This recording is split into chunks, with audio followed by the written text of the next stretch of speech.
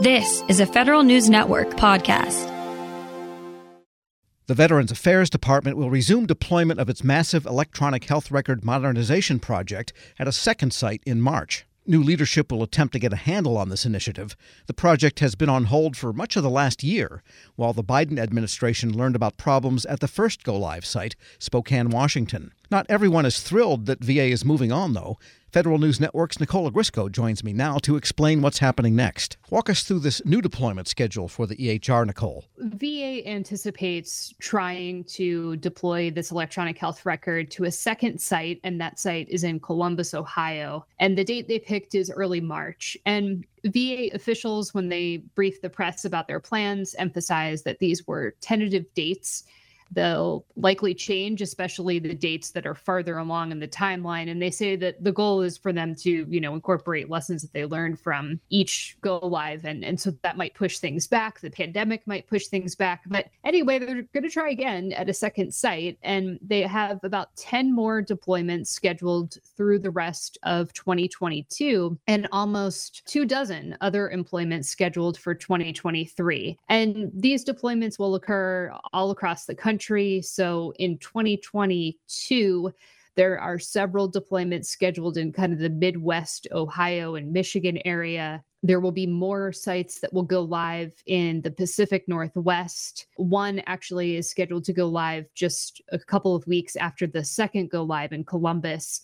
And, they'll move on from there. They did provide a kind of rough timeline about where they see things going here in the future. And, I think we should say, Tom, that the concern from Congress is that things still aren't going well in Spokane, Washington, which is the site of the first go live effort back in October 2020. And in fact, and I think we reported this on your show earlier this fall, that, some of the morale statistics coming out of Spokane were pretty low.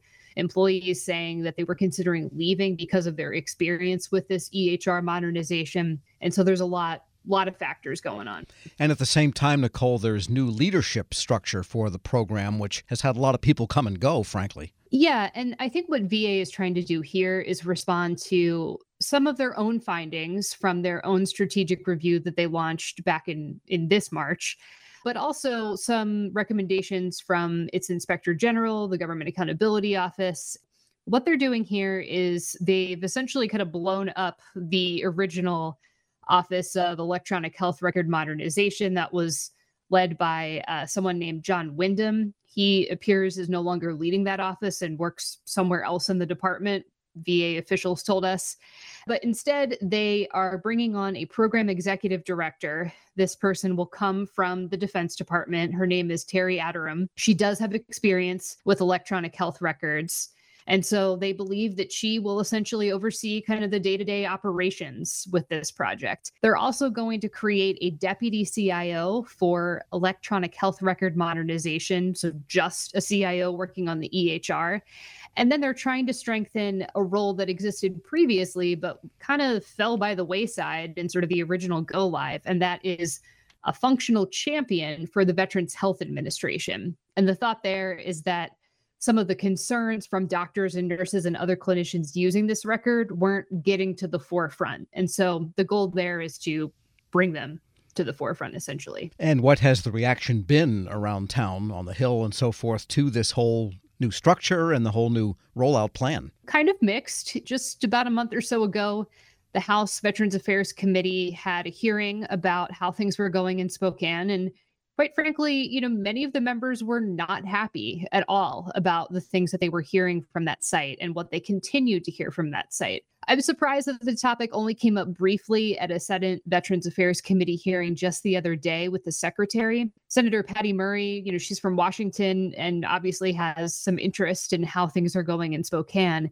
And she said she appreciates the senior leadership engagement on this project, but really wants to see corrective action on the problems that still do exist in Spokane. And Murray asked VA Secretary Dennis McDonough about his plans there, and here's their exchange. We're pressing on Cerner to enhance the presence on the ground in Spokane so that people can get more timely reaction. What do you mean pressing them, saying you'd like them to or telling them they have to? Yeah, we're telling them that they have to. And Donald reported to me last night he was in touch with Rob Fisher, who's the medical center director there in Spokane. And what Rob said to him is that as of last night, the kind of presence that Cerner was manifesting was not what he had been anticipating. And so Donald was going to tell Cerner today that's not good enough. VA Secretary Dennis McDonough, who, I have to say has provided the most honest assessments of how this project has been going so far. He references Donald Remy, and that is VA's deputy secretary, who is really kind of the point person for this main project.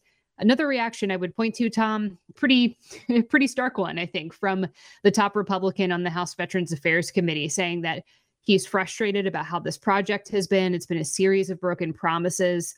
He is not thrilled to hear that VA is moving on to additional sites, especially the one in Columbus, in just a couple of months. And he urges the secretary and deputy secretary to reconsider. So those are some pretty strong words there, I think, about how he sees the future of this program. And that's from Republican Mike Bost of Illinois. Yes. But meanwhile, the rollout is going to proceed at this point, correct? It is going to proceed, and VA released, a couple-page progress report on things that they've done so far since their strategic review. They talk about training, they talk about the leadership reorganization, and some other things. I think one message that we heard from VA officials was that they want to move to another site because they want to see how some of these problems that it seems like still exist in Spokane might be handled at a second site, and how additional users might approach those problems, and if maybe they can find solutions somewhere else. Federal News Network's Nicola Grisco, thanks so much. Thanks, Tom. Check out her story at federalnewsnetwork.com.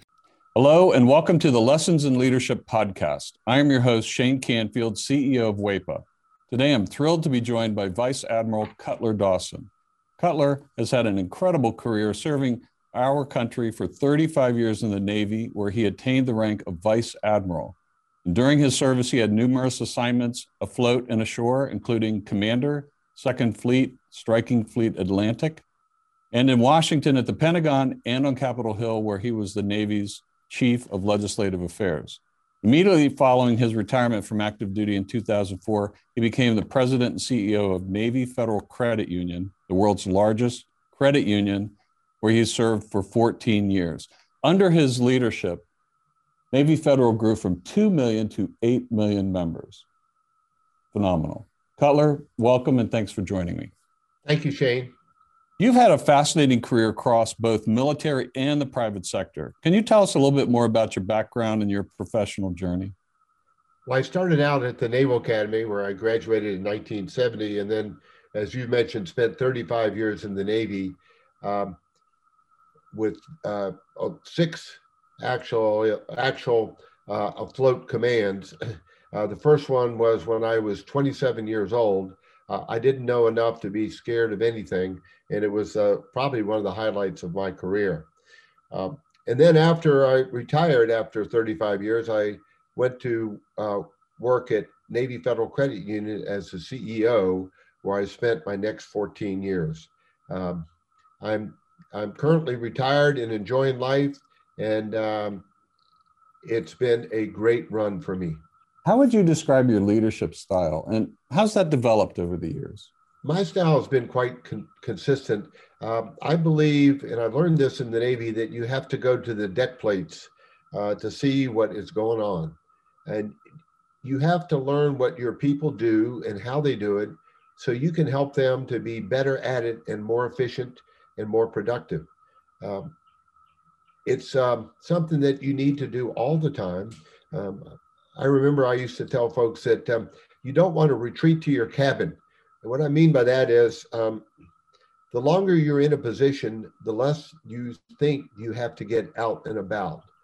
But that should be the opposite. You should get out and about more, because people change, situations change, and you've got to figure out a way to get to them and find out what they're doing and what you can do to help them.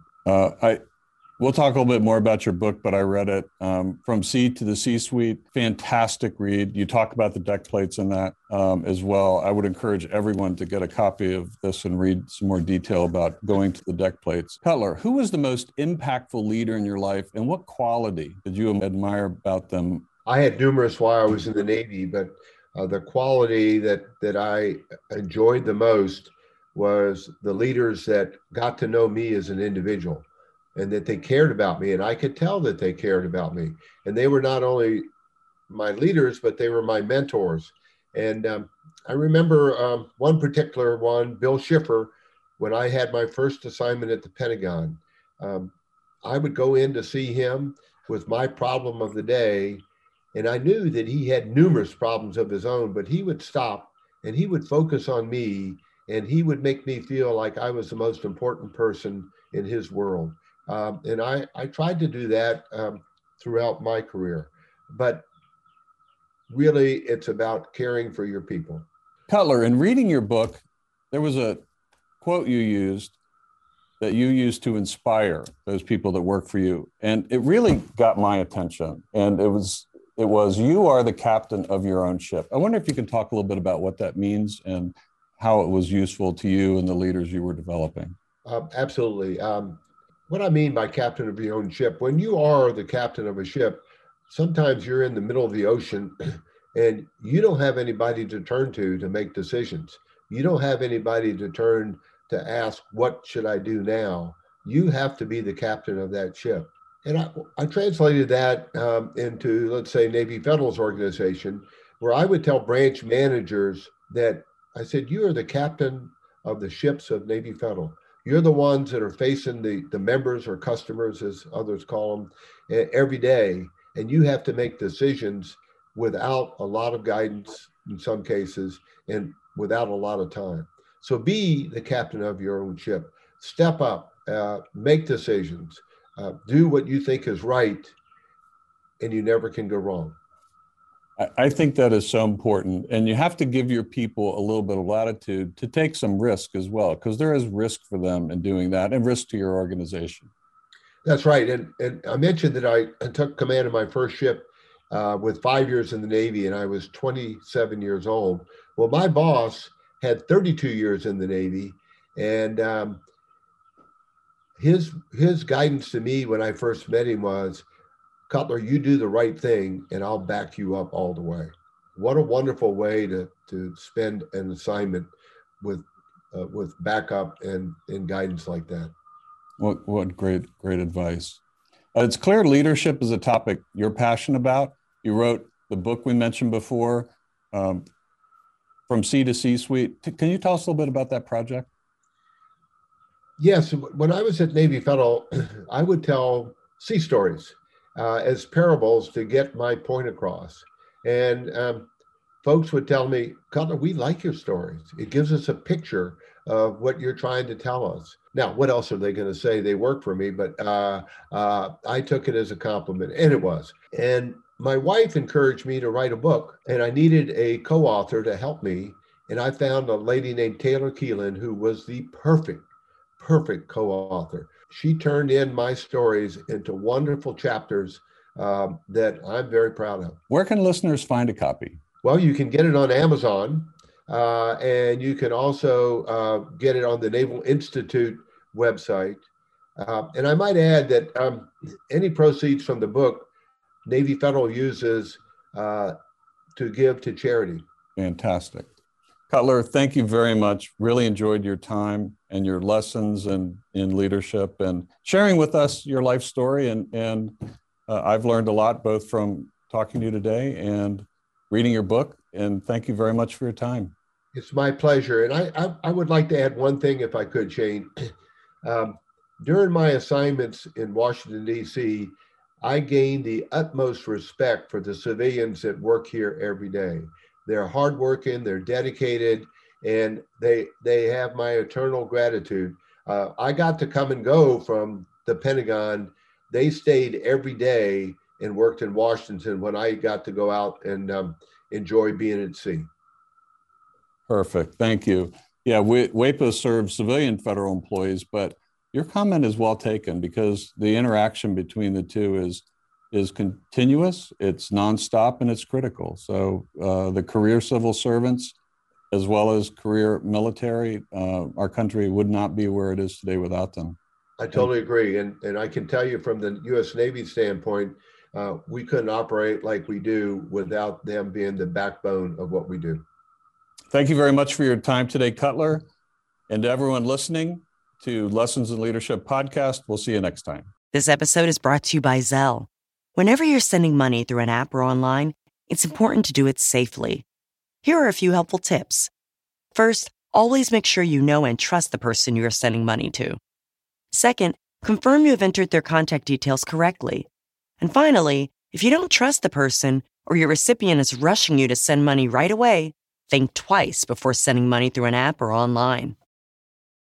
Grab a 30-day free trial of Live by Live Plus, and you'll get unlimited skips, commercial-free music, and all of the podcasts and live streaming events you can handle. Visit livexlive.com/podcast1 to learn more and start your free trial.